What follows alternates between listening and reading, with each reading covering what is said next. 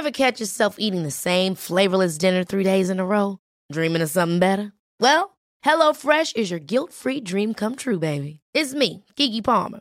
Let's wake up those taste buds with hot, juicy pecan-crusted chicken or garlic butter shrimp scampi. Hello Fresh. Stop dreaming of all the delicious possibilities and dig in at HelloFresh.com. Let's get this dinner party started.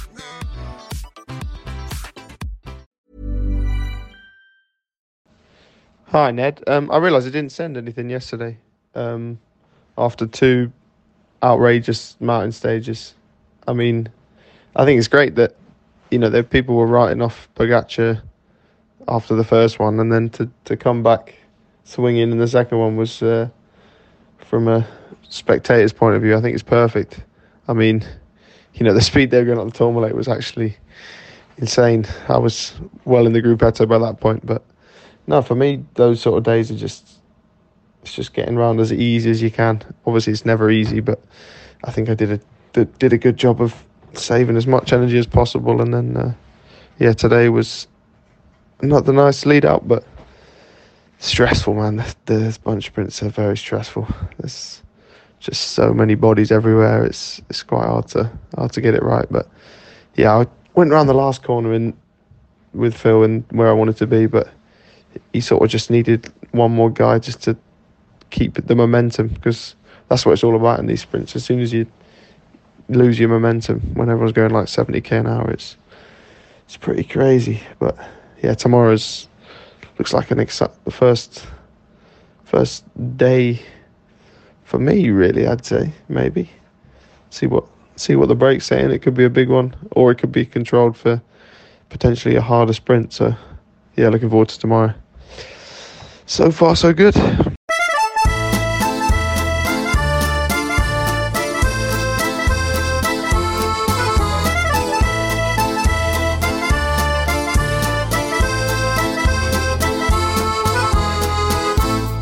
We have a new guest in the car. Brother Cadel has left us. Cadel Evans, the former winner of the Tour de France in 2011. He's somewhere in Italy, isn't he?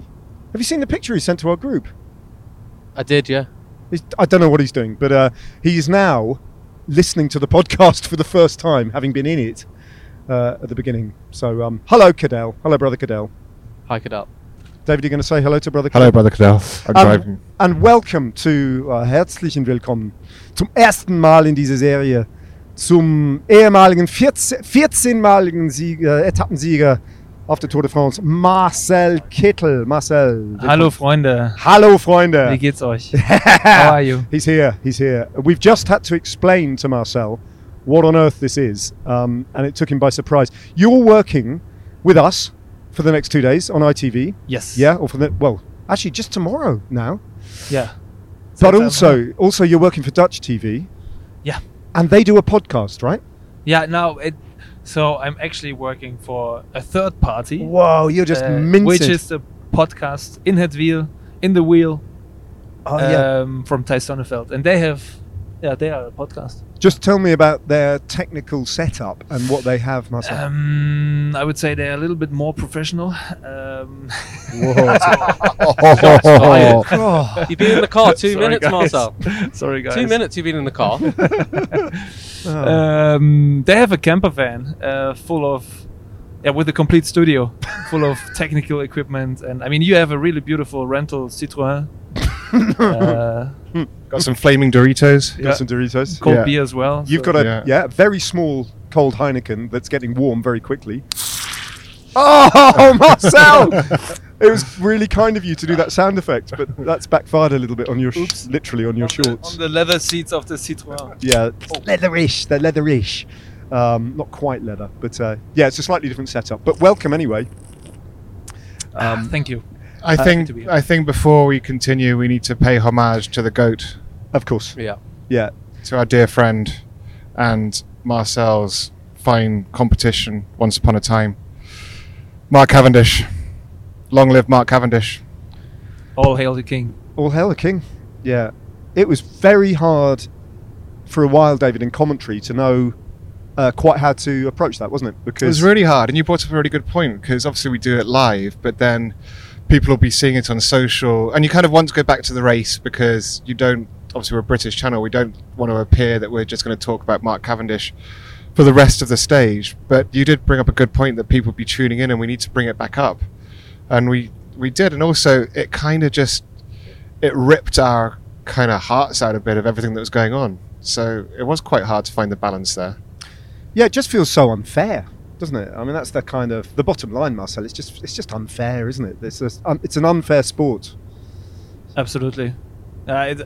When I saw him on the ground, I felt like that not only his dream ended, but also sort of my dream, or everyone's dream, basically. And it's not only unfair; it's also the end of a really beautiful story, which started to change from a fairy tale to reality after his second place yesterday. And wow, reality really hurts when you suddenly have to realize that this is the end.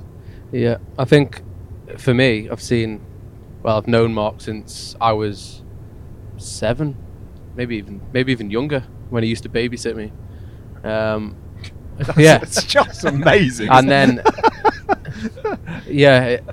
I going away to the Manchester Youth Tour when I was an under 10. Sorry, Marcel's just falling It's about true. with laughter. Yeah, I know. Yeah, it's crazy, isn't it? What? Yeah. Manchester Youth Tour under 10. He was under 16s, and then what I found difficult, and the only way I can explain it, is when he was sat in the ambulance, and you could see almost into his eyes, and it was like, do you know when people explain, and this is a really weird way to explain what I thought, but you know when people explain death and they see their life flash in front of them, I almost could see into his eyes, and it's just like his whole career just came in front of me, everything he'd done.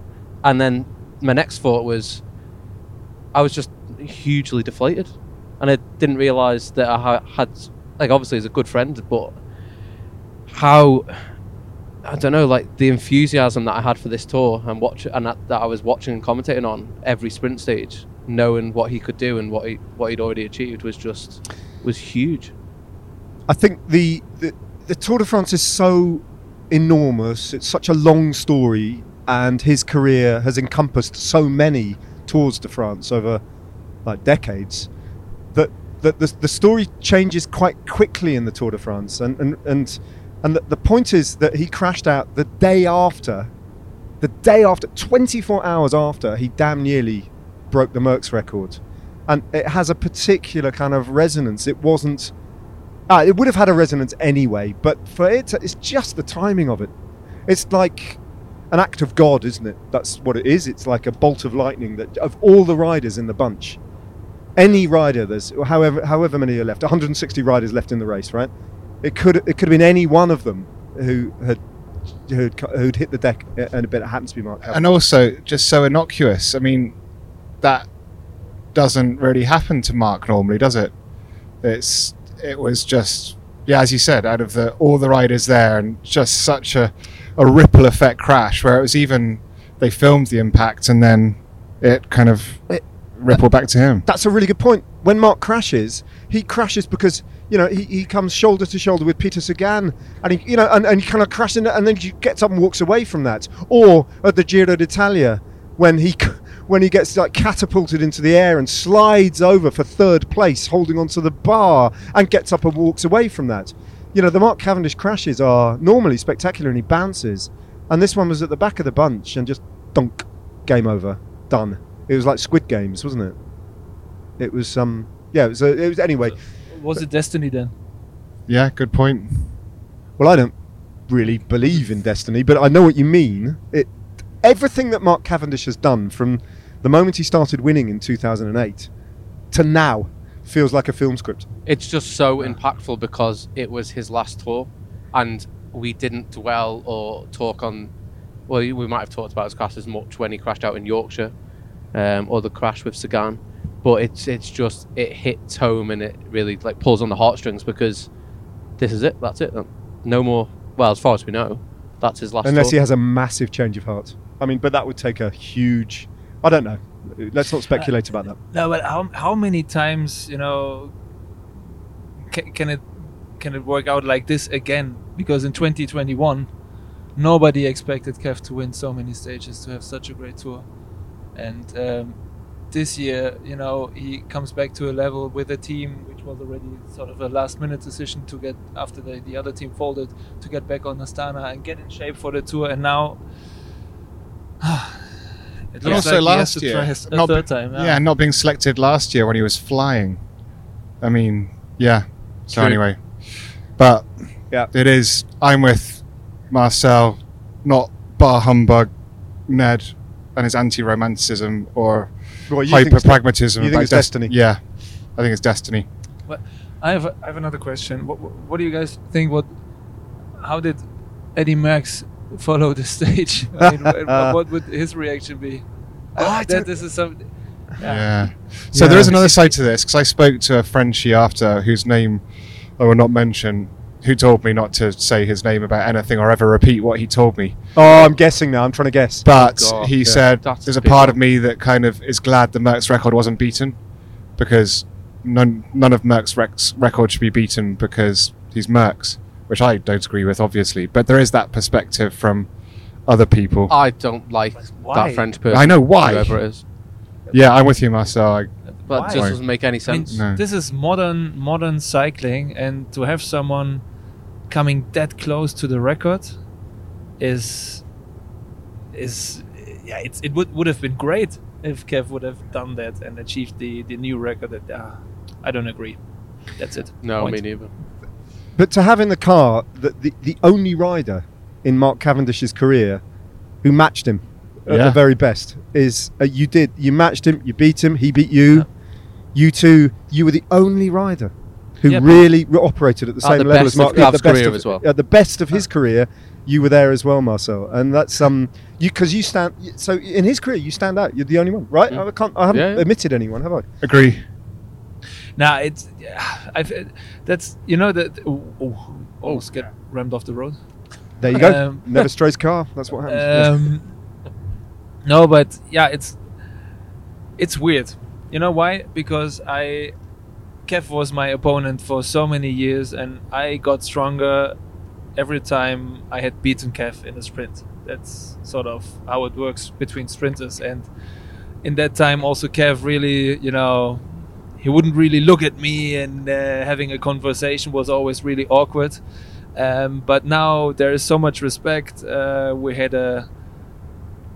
a great night last year in Saitama at one of these criteriums from the Tour de France. We saw each other. It was really, really good. We had a great talk, and it's so different compared to when we were riders.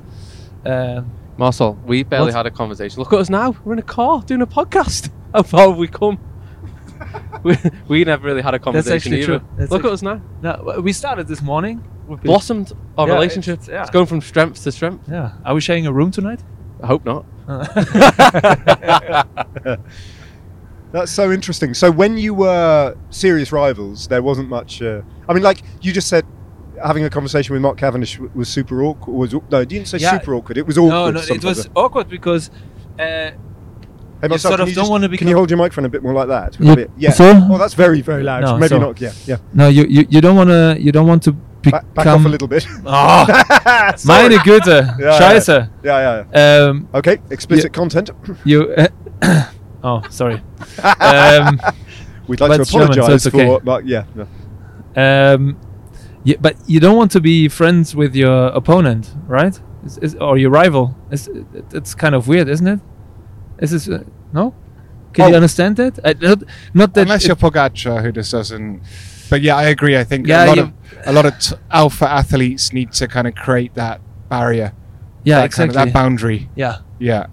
But you. alpha athletes. But you that's what- also, but like I said before, when you came on the scene with Skill Shimano and then started winning on his turf, you presented the first serious prolonged challenge to him. So it must have been very difficult for Cav to process that there was another seriously fast guy who was Yeah, I don't want to make it too big, because also what I also have to say is Kev came up to me after the tour in 2013, after one of the first stage wins, and also after 2014, after I won in Harrogate.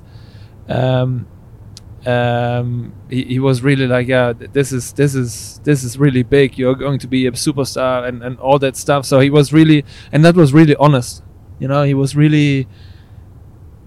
I mean, I think it's we played that sprinters game, yeah, and that yeah, trying to challenge each other. Obviously, that's part of it, but at the same time, yeah, like there was always respect, and even more now after I finished my career, he's still active, and yeah, that's a great feeling, you know.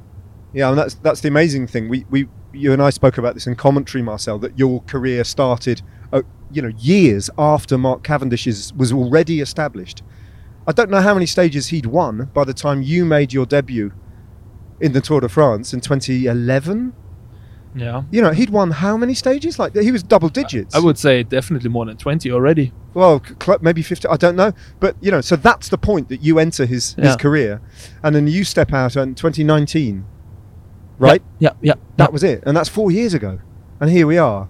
And you were his biggest rival. Honestly, it's just... I think it's extraordinary. Nah. But anyway, there we go. It's happened. Life is full of what-ifs. Some awesome, like what if AI could fold your laundry? And some, well, less awesome, like what if you have unexpected medical costs? United Healthcare can help get you covered with Health Protector Guard fixed indemnity insurance plans. They supplement your primary plan to help you manage out-of-pocket costs. No deductibles, no enrollment periods, and especially no more what-ifs. Visit uh1.com to find the Health Protector Guard plan for you. Yeah, let's just wish him all the best and a good recovery. He has so many things to be proud of. He achieved so many great victories, and I think it's just... He will look back with great satisfactions. With great satisfaction. There's only one satisfaction, as the Rolling Stones saying. We can't get no. Yeah, but there we go. All right. Well, we're battling along the motorway, David. How's the... We're good. We're 1 hour 50 from arrival, where we're going to be staying for 3 nights. Oh, how good is that? I know. It's going to be so good. Parked the car next to a laverie today, which really annoyed me because I spent a lot of time getting my washing done yesterday. Could have got it done with ease today, so that sucks. But and a day off sport. You didn't do any sports? A day off sports today. Yeah. But I'm going big tomorrow. Doing a lot of sports? Doing a lot of sport myself. Yeah? Doing a lot of running and riding my bike. How long? Well, 10k runs and the bike when I can do it, which isn't actually that often here. It's quite busy.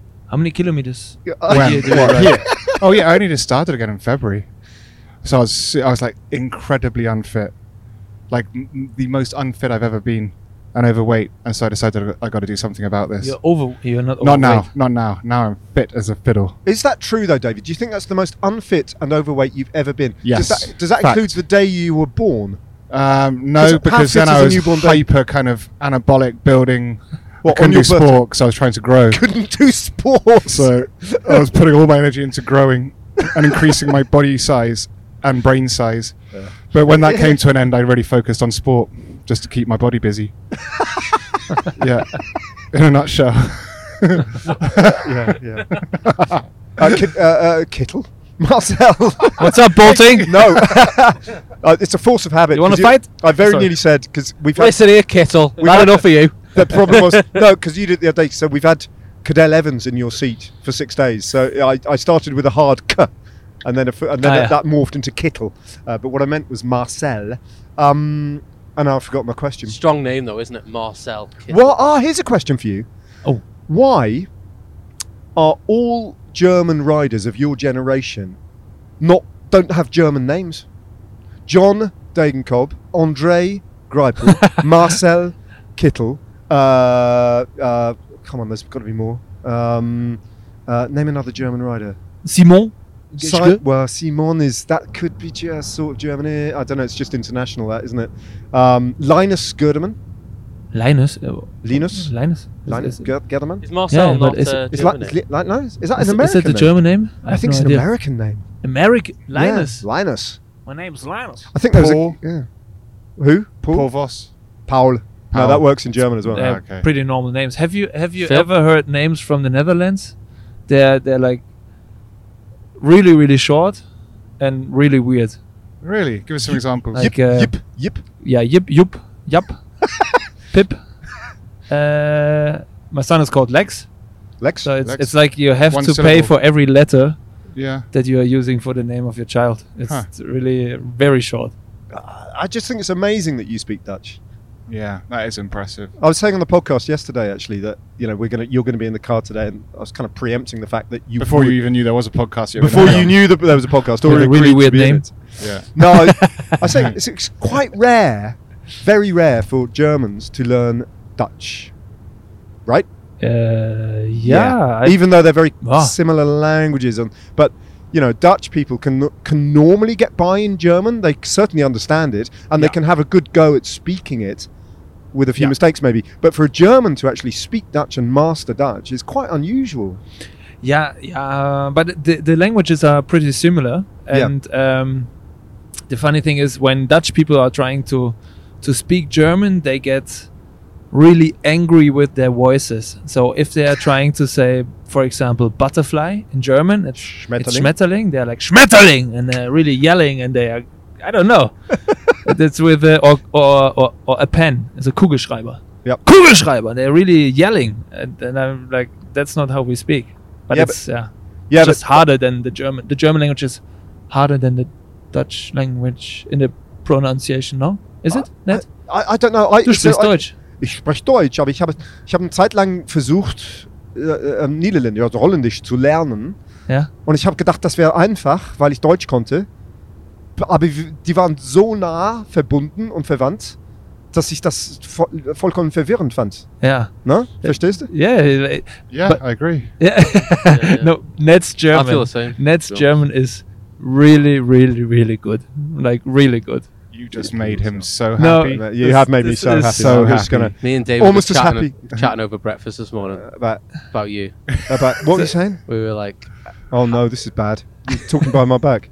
Yeah. a little nice things. We Oh, were like, how excited is Ned going to be to flex his German with Marcel? it's like, yeah. But I do like speaking German because I lived there for a long time, and the annoying thing about Germans is that What? the annoying thing about Germans is Germans speak really good English. So when we're working on the Tour de France, like most Germans do, there's no, and also on ITV we want riders to speak English. So there's no cause for me to actually do an interview or anything in German, with the exception of Jan Ulrich. So when I started Marcel with ITV in the Tour de France, Jan Ulrich was still a thing, a big thing. Yeah, he was like Lance's biggest rival. 2003, 2004, 2005, Yeah. all those. And I was like, but Jan couldn't speak English, or didn't speak English back then. Actually, his English is okay now, but I was always sent to interview him, going, charm him, speak to him in German. And I never got one interview with Jan. Why? I don't think he liked me, Marcel. I'll be honest. He always like walked away from me, and I don't know why. And I still, but then I did a the Rouleur Classic thing. Yeah. You've been a guest on We that. did it together, actually, me and Marcel. Yeah. Yeah. Oh, Marcel's forgotten that. Good times. Oh no, he's remembered. I remember that. Those nights. Yeah. That was good. But anyway, Jan was. Anyway, whatever. I've lost my thread. No, but Jan is. That's what I've never met him in person. Huh? I've never. Really? no, Seriously? I know him from television. Wow. So what I've heard, he's a really likable guy. So the fact that you didn't get an interview is probably He was because he was one stressed. of his PR managers Didn't like me. didn't like you. Maybe not him. Yeah. But also, he was so stressed in those years. He was so stressed because the German, he was built up as this year Jan will challenge Lance, and it was never going to happen, was it? Lance just found a way every year of putting him in his box. In 2003, he was close. He put Armstrong under pressure, but Armstrong found a way. Or those years with. Yeah, he has found ways. Yes, Lance. Yeah. But it's kind of a sad story. Also, like I think it would have been good for Ulrich to win the Tour, like at least one more time to sort of confirm his potential and talent. But didn't happen, and it's. I think his life would feel a lot of documentaries. It did already, and I think it's still not finished. Not So, resolved. there's so many things still to tell. Yeah, yeah. Where's Germany at with loving cycling?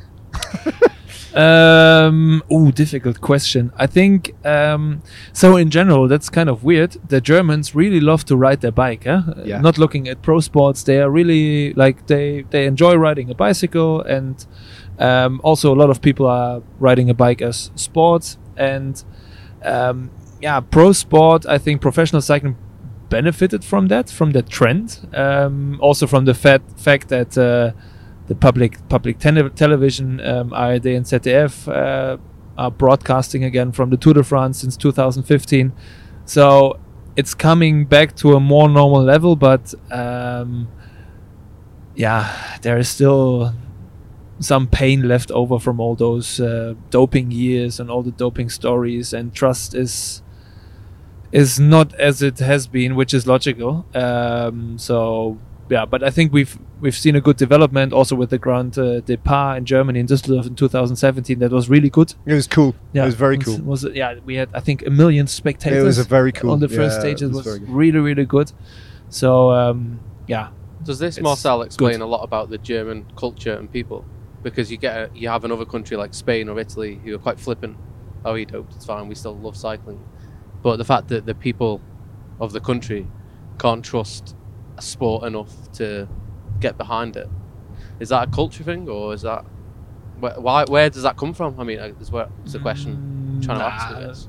I think it's normal that you want to see your heroes from your own country to be successful, and then you're supporting them. And if you're missing these stories, and even more in a time, with a lot of disappointment that the stories that you have followed before, your heroes from before, that they are not real and that they've cheated, there is a lot of disappointment. So that combination made it really difficult for a lot of German fans to trust the sport again. But I think we have a good trend. Credibility is coming back, and I think to answer. To develop what you're saying, Pete, I think there's some similarity with the UK and Germany. Yeah. So Germany, big country, massive country, big economy, not a cycling core country, right? Not really. Like, not Belgium, not Italy, not Spain, and certainly not France. So when the first success started to happen, it was new to a lot of the German population in the 90s. Jan Ullrich and his victory was a revelation to the Germans. They discovered the Tour de France, like the British discovered the Tour de France with Wiggins in 2012. And then to have that disappointment. So the sport hadn't taken roots. It didn't have generations of, actually, that's quite a strange conversation, because in Marcel's case, Marcel's dad was a racer, Tony Martin's dad was a racer. So in East Germany, where Marcel was actually born, right? Yeah. In the former DDR, the East Germany, actually they did have roots there. But by and large, in wider Germany, the sport doesn't have the roots of Belgium or France or Italy. So it's more fragile. The love is fragile, and if it's rocked so early on by the Ulrich, Klöden, etc. era at Zabel, it was problematic, really problematic, and that's probably this is getting far too serious for Never Strays Far. Very deep. God. Hey, Marcel, I have another question. Talking about traditions in the sport, I always thought that in the UK there is a big tradition for time trialing, right? I mean, this is you're sitting next to one. I didn't know that, but we are doing made it. Confident, perfect, so confident maneuver by continue. David Miller. Yeah. You could have been a sprinter, David, driving a car like this. But is this true? How I mean, ask him. Did the guy sitting the British next to you. people invent time trialing? Do you know the story? You don't know the story. I can tell the story of how time trialing kind of started in the UK. So at the early 20th century, cycling, the UK was kind of the home of cycling. Some of the biggest races in the late 19th century in France were won by Brits, weren't they, Ned?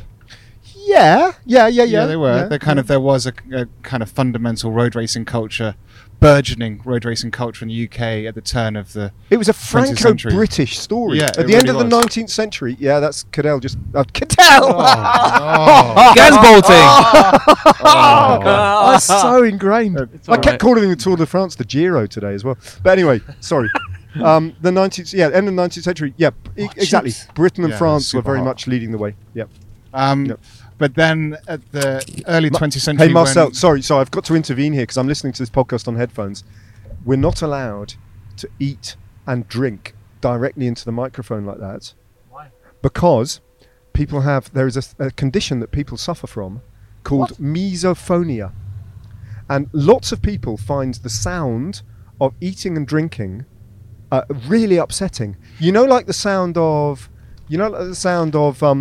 fingernails on a blackboard. Yeah. That sound that affects people like that. Apparently, I didn't know this until I was doing the podcast back in May, and we had lots of complaints. I guess maybe on the £100,000 My apologies. studio. No, Yeah, that's to the two people to who the suffer two from it. people. But Marcel Kittel has just apologised to you, and that Really? is worth its My weight in honest gold. apologies. Yeah.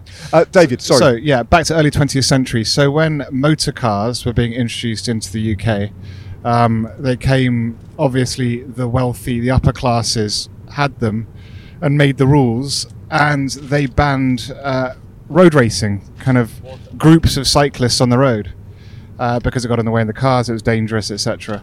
So the way round that was to create races where the riders set off at 1 minute intervals, and I think to the degree where all bicycle racing was banned on the roads.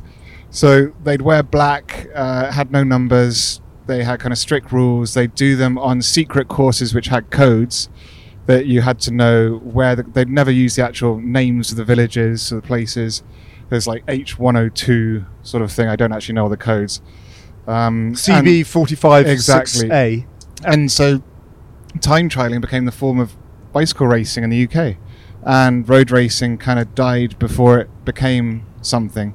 So it was time trialing through the 20th century that became the British form of bicycle racing, and that's where I started. So in the 1990s, I'd come across my school holidays. My mum joined me into a local cycling club, and the first race I did was turn up to a lay-by at the side of a road, pay my 50p, get a number, and do a time trial. And that was the introduction to most British cyclists to bicycle racing. Did you win? And the first one, no, I got second to Bob Addy, who was a former Tour de France rider. Whoa. 23:58 in a 10-mile. Decent. Yeah. Wow. Fair play. David, Ned, Yeah. do you know Marcel's best results as a junior time trial? No, do you? I do. You were a because specialist. Wait there, I've got a good story on this. Well, it's not that good, but do you know his results? No? Double junior world time trial champ, and also the second one. No, Sorry, I just need to explain. Marcel has turned around to He's look at me. proud. Look, he's grinning from his. He's shoveling pistachio nuts into his mouth. They're really proud. And he's nodding like, "Yep, that's me." 2000 and Marcel, 2006 Spa. Yeah, I watched you on the side of the road Oh, win it. Well, not win it, but I watched you go past. Because I was there as a junior as well. Ah, okay. Yeah, Are you That's why I you know were it. born in 87? 89. Ah, So you were first year. No, I'm older. Oh shit. yes, older. I was first year junior. You were second year. Ah, That okay. must have been your second. Yeah. time Yeah, it trial. was a really hard course. Lots of in climbing. Spa. Lots of I didn't do the time trial, but yeah, The road race was. I easier. was dropped so early. Wait, was it on the motor racing Yeah. circuit? And I went off and did some There's, other roads. there's lots and- of hills on there, isn't Yeah, there? yeah. That's really And also, hard. you don't realise how steep some of the hills are on the motor racing circuit because they go up like it's 200k an hour plus. Wait, They just fly over them. But on a bike, it's like 10% those climbs on the circuit. and Marcel won it. And he won Won- the time trial. Yeah. Yeah. What? Fair play, Marcel. And then Then for you- the road race, I had to hand out bidons to the national team of Germany. When did you find out you were a sprinter? Actually, pretty early because I Just sprinted for the whole time trial. during that time trial.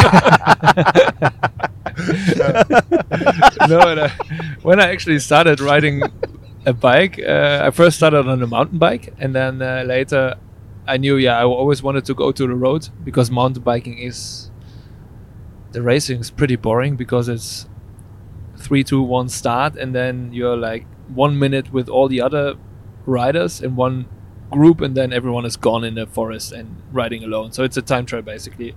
That was always my impression of mountain bike races. And when I started to ride on the road and I did the first races, I pretty quickly discovered that I could sprint quite well. So, There you go. What about that's track? That's simple. What about track? Your track, because in I was scared. No, you weren't. Were you? I'm not kidding you. Really, I was always a little bit scared on a track. It's just a Thanks for asking stupid about idea my, to ride with 65 kilometers per hour without brakes on a 200-meter track with really steep corners. How do you call it? Yeah, On bends. the Only banking. turning left. banking. Yeah, Yeah. I guess no one's going to ask Yeah. about my achievements as a junior So- on the track, are they? No, it's No, fine. It's fine. It's all right. No, we're not. Right, it's okay. It's not about me, the podcast. It's fine. There's a lot of fumbling around for like extra Snacks. supplies and bits and pieces here going on. Arnstadt is where you grew up. Arnstadt? I was born there. You're born there. You moved to Erfurt. Ichtershausen, famous Ichtershausen, 4,000 That's people living there. That's very famous. Very famous. Yeah. But your nearest track was the one in Erfurt, right? Yeah. Yeah. Yeah, And it that was is a quite- concrete track, It's pretty 350 steep, meters. pretty scary. It actually had like bumps in it because it was that old. So that's where I started to ride, where I crashed the first time. Really, not a good feeling, shit feeling. I wanted to say, if you crash on a concrete track. Was on a track Cottbus near bike. Yeah. Huh? Cottbus is not far. from where? Yeah. Cottbus is not wow. Well, hours. relative. Yeah. Yeah. It's in the east. 3-4 hours. It's around the corner. Yeah, once upon a time I did a Go race on. on Cottbus. Go on, Pete. Go on, Pete. Go on, tell us about the racing Cottbus. Oh god, it's a few stories actually. Oh, brilliant. Yeah, brilliant. Let's The, go. the Go on, first let's go. story Road where race or on the track? European Championships on the track, Cottbus. Oh. Again, outside track, concrete, fear, absolute fear.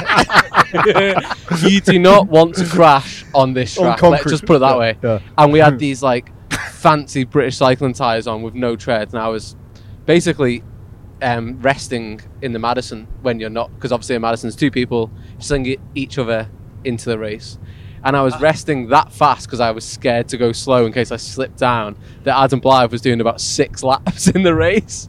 And then one other mistake I made when Shane Sutton was there, a young French lad, well, we were all young because it was a junior Madison Europeans, came down, and often like they'd put the hand out really early. You know, in the Madison, you come down and you put your hand out just as your partner comes. Just in time. Just Sling. in time. This guy comes down like literally riding in front of the group with his hand out. So I just come up to him and just slap his hand. in the junior European Championships.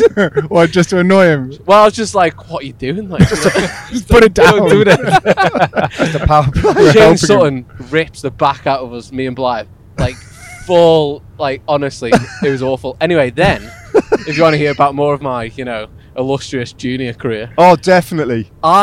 so there was the under 23 academy at the time, which was Ben Swift. Who else was there? I can't remember who else. Anyway, so Rod Allingworth, the Stephen Burke. Berkey was there, the Ineos general manager now. He was running the under 23 team, and he'd seen our junior team pursuit, where I was obviously, doing big turns. Let's just put it that way. And Tennant, poor Andrew Tennant, I don't think he's ever forgive me. I got put in the under 23 European team pursuit team as a junior, which, as you can imagine, was pretty bloody big at the time. Yeah. So there I go, slot in, won the under 23 European team pursuit champs as a junior, and then all went downhill from there. Now I'm sat in a car with bloody Marcel Kittel. Marcel Cadell. Yeah. Anyway, sorry, I had to fit my Yeah. junior my junior stories in. We didn't want to hear that actually. No. While we're reminiscing, No, I don't Oh, know. dear. That was, Well- I'm an asshole. while we're reminiscing, we just Thanks entered for Corrèze. This is where I won my biggest amateur race in 1996. Go on, go on. Tour de la Corrèze. Oh, Go on, Yeah. David. go on. Tour de la Croise. Corrèze. Corrèze. Corrèze. Yeah. Not Won the Germany. first race stage. Won the time trial. Grazie. Standard. That's the end of the story. But yeah. Time Okay, trials. then I want to tell a story about the splinters that I have in my ass. You want to see it? Yeah. Yes. Yeah. Go on. No, because my track career was so successful that Yep. when I finally sort of came over my fear of riding on a track, I got over it. That's what I wanted to say. Yeah. We had to do a German championship in Cologne, and Cologne is also a track outside, 250 meters, but it's a wooden track. Wooden. So it makes no sense. Outdoor wooden track. Wow. Yeah. Like Leicester. So that means when it's winter, it would be freezing on the wood, and in the summer, it's obviously not freezing. It's very hot, so it's really moving, and it's really rough. So I decided, ideally, you race in the spring or the autumn, no, yeah, where it's not summer or winter. What it does is it's just actually destroying the track really quickly, fine, because the wood is just really really rough, and you have these little wooden pieces standing out. And so I decided, okay, let's go to the German championships, also like sort of a test to overcome that fear. And I did the medicine there, which was a really smart idea, because in the qualification for the final, me and my partner, we were fit, we were in good condition, but then he decided to like throw me into the race, but also throw me into another couple. And You were like swingers. Yeah. It's Like German swingers. Yeah.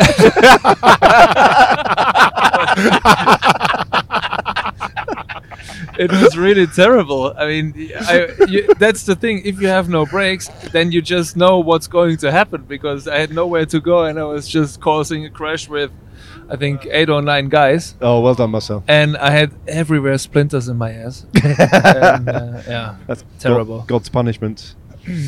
So I was disappointed by Ned when we were walking back from catering today. Why were you Because disappointed? You're we're often like- disappointed with me, David. Because Yeah, go on. we're really enjoying this tour. Yeah. It's kind of the best tour we've ever had. Yeah. And how many have we done now, Ned? 5 or 6? What, together? Yeah. As commentators? Way more. We started in 2016, David. Oh, wow. This is 7. 2016, 17, 18, 19, 20. 1, 2, 3. This is our 8th. 8th. Wow. Yeah. And we were saying how much we're enjoying it. And you said you can't enjoy it because you're sure now next year is going to be terrible. And I just was... That kind of took the wind out of my sails. But that's a personality problem that I've got. That I can't. I'm always, when something is put like this. Actually, it's not applicable to this. But often when things are really good, I'm already thinking about the end of the thing that is good. I'm thinking about how difficult that's going to be when the thing that is good is no longer there. So it clouds my enjoyment of the thing that is good. I'm makes sense. the complete opposite to you. So often, Yeah, like my Marcel's parents is looking at me. Marcel is looking. He's peeling pistachios and just staring at me. Yeah, as I'm if listening. I'm listening. So my parents look after the kids, and me and Lauren go on city breaks for 1 or 2 days max. Yeah. Sometimes longer if we're in the good books. But I have said time and time again, when I'm back in this situation, I'm going to appreciate every moment. Yeah. And then I get home and I'm like, I literally can't remember that trip. When that Well. big. It's probably another reason. Yeah, for there that may be. No, honestly, it's like I was enjoying it that much that I didn't even have a second. You lived in the moment. You weren't to think- banking it. You weren't doing mental No, postcards. I wasn't. It was that much fun that I didn't ever be like, okay, I'm just gonna really appreciate what's going on. You are very much a carpe diem, seize the moment, You are. live in the day kind of guy, aren't you, Pete? big Yeah. time. Yeah. It's just all happening in real time. Yeah. No future, no past. Just live the now. Absolutely. Yeah. Yeah. We don't have to carry on podcasting. We've reached a point, in the duration of this podcast where we can stop if we want. David, what's the ETA? How long have we got? 1 hour 17. So we could carry on, but Yeah. it might annoy everybody. We're kind of probably just... We're probably we've got nothing else. We're kind of petering out. I can sense Oh. it. Yeah. Are we petering out? I didn't think we were, but Okay. No? Well, Marcel's just. I just want to eat pistachios. Yeah. Just taking over Cadell's pistachios. Yeah. we haven't. Those are Cadell's. We Well, should yeah. surely touch on the race a little bit more. Oh, yeah. Oh, yeah. we haven't concluded the yeah, We the race. haven't race. even talked about any Yeah, of the no, race. you're Yeah. totally right. Other than- Yeah, obviously- true. Yeah. But I mean, Ned, give us an there was up sum. loads going. There was Okay, loads up going some. on. Right. Okay. bit of a scrap to get in a because no one knows whether it's going to come back. No one knows whether it's going to be breakaway day. So lots of big hitters, including Mads Pedersen, the eventual stage winner. So they try and get off in a breakaway. A bunch of other guys, Edward Bosenhagen, can't remember the rest of them, try and get up the road. They all kind of mark each other out of it, and it all stalls a little bit. And then the thing that happens when sometimes the big players just stop for a bit is that three slightly lesser players get up the road, and actually no one kind of reacts immediately, although for a while they were trying to get across, and then eventually the three were away, and it was Tim de Klerk, and it was Anthony de la Place, and it was Anthony Turgis who finished second in Milan-San Remo, so he's a proper hitter, and he of those three were kind of like, they were sort of like thinking, oh, what do we do now? But interestingly, they had an absolutely perfect tailwind all day, which meant that the race was hard and that the bunch behind didn't give them too much. They only had about 4.5 minutes at the time. Eventually the breakaway sort of cracked as we came into the climbs towards the Haute Vienne, fell apart a little bit under pressure, and of course it was Anthony Turgis who attacked from that group because he is the strongest of those riders, and just for a while it looked like he'd be a bit of a problem. This is forgetting, of course, the Cavendish crash, which was the big headline, but we've already dealt with that. And then really there was this final sort of Cat 4 climb. There were two Cat 4 climbs, the final Cat 4 climb, and there was a little false flat over the top of the Cat 4 climb, and then there was a kicker, right? Just a little 300 metre, slightly steeper moments on the course before the drop down into Limoges, and that was where interestingly, I had alerted Fred Wright, who wanted to get in the break today. Yeah. I had alerted Fred Wright to the presence of this kicker, and Fred, who we heard from at the beginning of the podcast, knew about this kicker and was really alert to what might happen there. Victor Campenaerts tried to attack. Hang on a second. The pride you take in your director sportif. I love being a director sportif. The moment we turned the mics off, you picked up your phone and said, "Look, Fred, listen to me." Fred totally listened to me. Yeah. Anyway, carry on. Fred, check Anyway, it this didn't out. work. Big, It didn't big work. intel, Fred. But Coming at you. big intel. So Victor Campenaerts knew about the kicker. Fred Wright knew about the kicker, but the pace was so high with the tailwind, they couldn't get away, and then it all came back. And so then we had the sprint, and what are they called? Little Trek. Why don't we get Marcel Kittel to talk us through the sprint? Marcel Kittel, well, he's just stuffing his gob with pistachios. Pedersen won. Where was That Pedersen? is a sprinter's analysis, because ultimately that's all that matters. No, I'm saying that because we all agreed that Pedersen is in a downward trend. And he's not going to be really successful at this tour. We did say that in All commentary, of us didn't we? agreed. All of us agreed. I just said it. Winning the hardest sprint of this year's Tour de France so far. Yeah. With a great teamwork, great positioning, a lot of power. Every single rider from the team contributed. Not one didn't. They all Yeah. did a huge amount of work. We saw the Danish guys after Stuyven. Rolf Sorensen and that. Apparently Bjarne Riis is doing a column for BT, is that This the is paper great. or something? Yeah. And he said in his column that there's no way Mads Pedersen is going to do anything until he loses 2 kilos, then he might win something. Ooh. Yeah. Who said that? Bjarne Riis? Yeah, Bjarne. That's quite We're old fine. school thing to say. Bjarne. Super old school. Bjarne? Bjarne. Bjarne. Mars. Mads My place. Is he a bit bitter? Probably. I think he's just bitter about everything, isn't he, Bjarne? Maybe. Just trying to kind of be all old school smart. This is great. We've just, like in yesterday's pod, we were talking about Alexander Vinokurov. Oh, and, yeah. And now we're talking about Bjarne Riis. Bjarne And we've Riis. had a little bit of Jan Ulrich today as well. This is, Actually, spoke with Bjarne Riis once. yeah. So have I. Yeah. I had lunch It's with more him during my impressive ban. It's more impressive that I did because I'm less impressive than. Well, I don't know where I'm going with this, but it's more random that I spoke with Bjarne Riis than you, David. You've spoken to Does Bjarne that make Riis? sense? Pete, you've spoken to Bjarne Riis? Yeah. I've spoken to Bjarne Riis. Marcel, have you spoken to Bjarne Never Riis? ever. No. I haven't spoken to Bjarne Riis. No. Wow. He speaks in like haikus, Yeah. doesn't he? Very difficult to interview. little I seen it- Japanese. Yeah, like Yeah. little just 17 statements. syllables. Yeah. I Yeah. seen him at the Vuelta Yeah? after Kind party, of. and he was like trying to talk to me about sitting at the back, and I was like, Bjarne, there's a time and a place, mate. Oh, This is just finished the I Vuelta. can tell my like, Bjarne calm story down. now as well, from 1997 World Championships in San Sebastian. Oh, the cigarette yeah. story. Is that right? Oh, I've given, So- might have given away the punchline, but Yeah, well done. No. sorry. Yeah. So it was after the Worlds. Everyone was having a lot of fun. There were a lot of cigarettes going around, as a lot of pro cyclists do when they're drunk, just because they think it's like dangerous and cool. I I was in a bar and I walked in and I was with a group of I don't know who, and I had a cigarette and Bjorn was at the end. And actually, footnote here, Bjorn has a cigar. Of course he does. And he comes across to me, takes my cigarette and drops it and puts it down my shirt and says, "Don't smoke, David." And I'm like, what? Put it down your shirt? Yeah, I mean, it went straight through, so I didn't... anyway, you kind of lifted it enough for it to drop straight through. That's what I remember. Right. And it was really weird. But Yeah. it's quite Bjarne Very Riis, weird. that. That's very Bjarne Riis, isn't it? Kind of looking after me, but in quite a aggressive way. Yeah. Yeah. There you go. That was my first. Do you remember Bjarne that Riis. film they made, CSC, years ago? Yeah, what was it called? Overcoming. Overcoming. Yeah. With Sastre on Yeah. that training ride, and Bjarne riding alongside him and going, "What's wrong? What's wrong, Carlos? Yeah. What's wrong with you?" Like really, like whispering rather than shouting at him. It's very strange. Very strange. Anyway, Not as strange as my grandma having his photos in her. that's the hall. weirdest thing in the world. That's the weirdest thing in the world. Would it? No, if there's long time podcasts like this, Marcel just whipped his head around. Tell Marcel Kittel. well, You need to know about Pete Kenyon's grandma So- now, Marcel. Yeah, I've got two grandmas. One's like really loose and got her ancestors from the Isle of Skye, and the story goes that the Spanish Armada got shipwrecked there, and basically the Spanish Armada. How old is your grandma? Anyway, Marcel wins the pod. without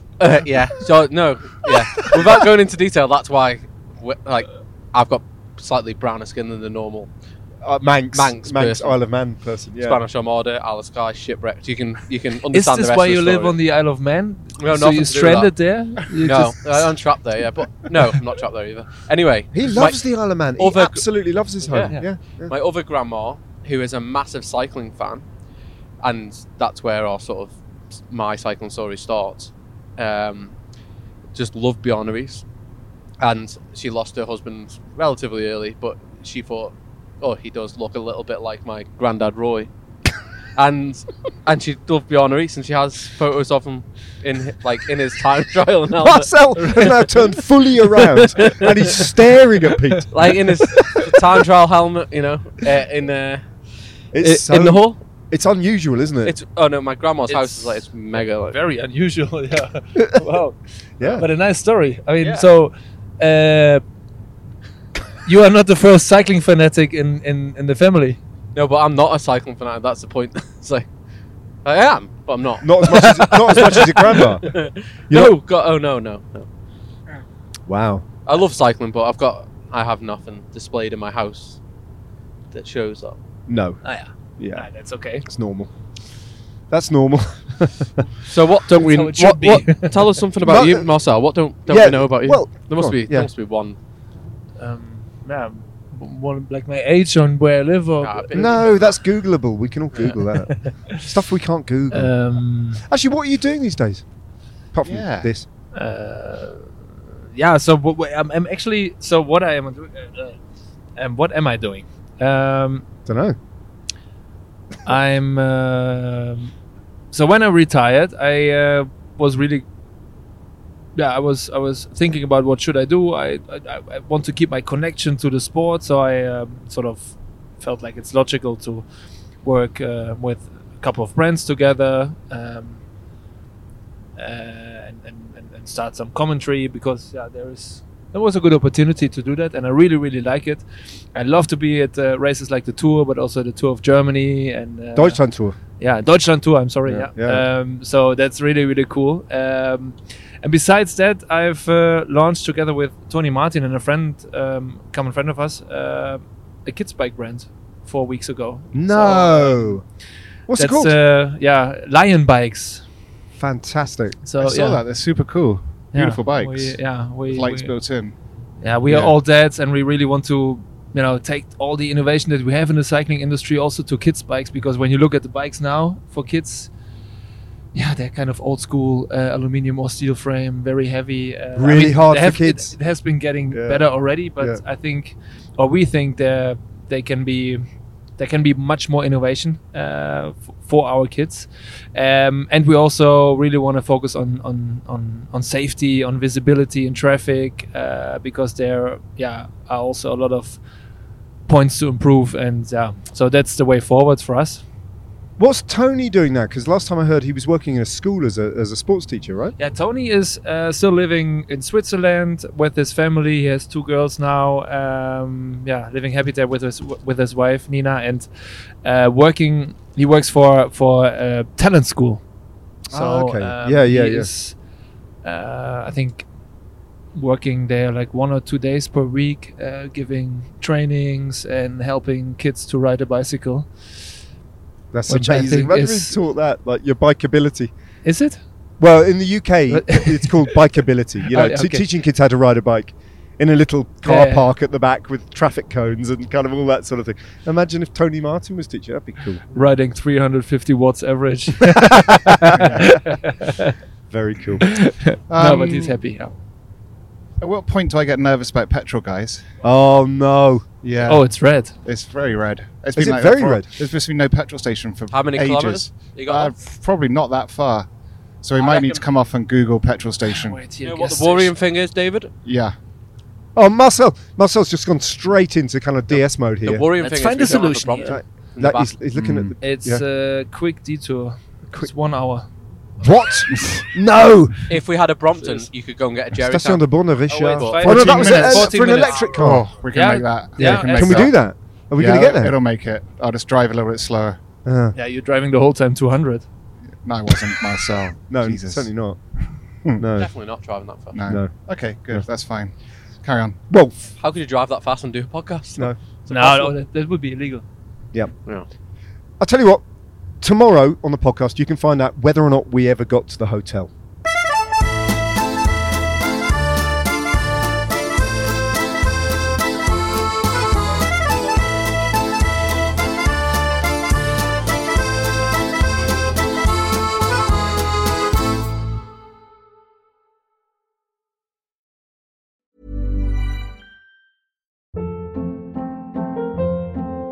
Hold up. What was that? Boring. No flavor. That was as bad as those leftovers you ate all week. Keke Palmer here, and it's time to say hello to something fresh and guilt-free. Hello Fresh. Jazz up dinner with pecan-crusted chicken or garlic butter shrimp scampi. Now that's music to my mouth. Hello Fresh. Let's get this dinner party started. Discover all the delicious possibilities at hellofresh.com.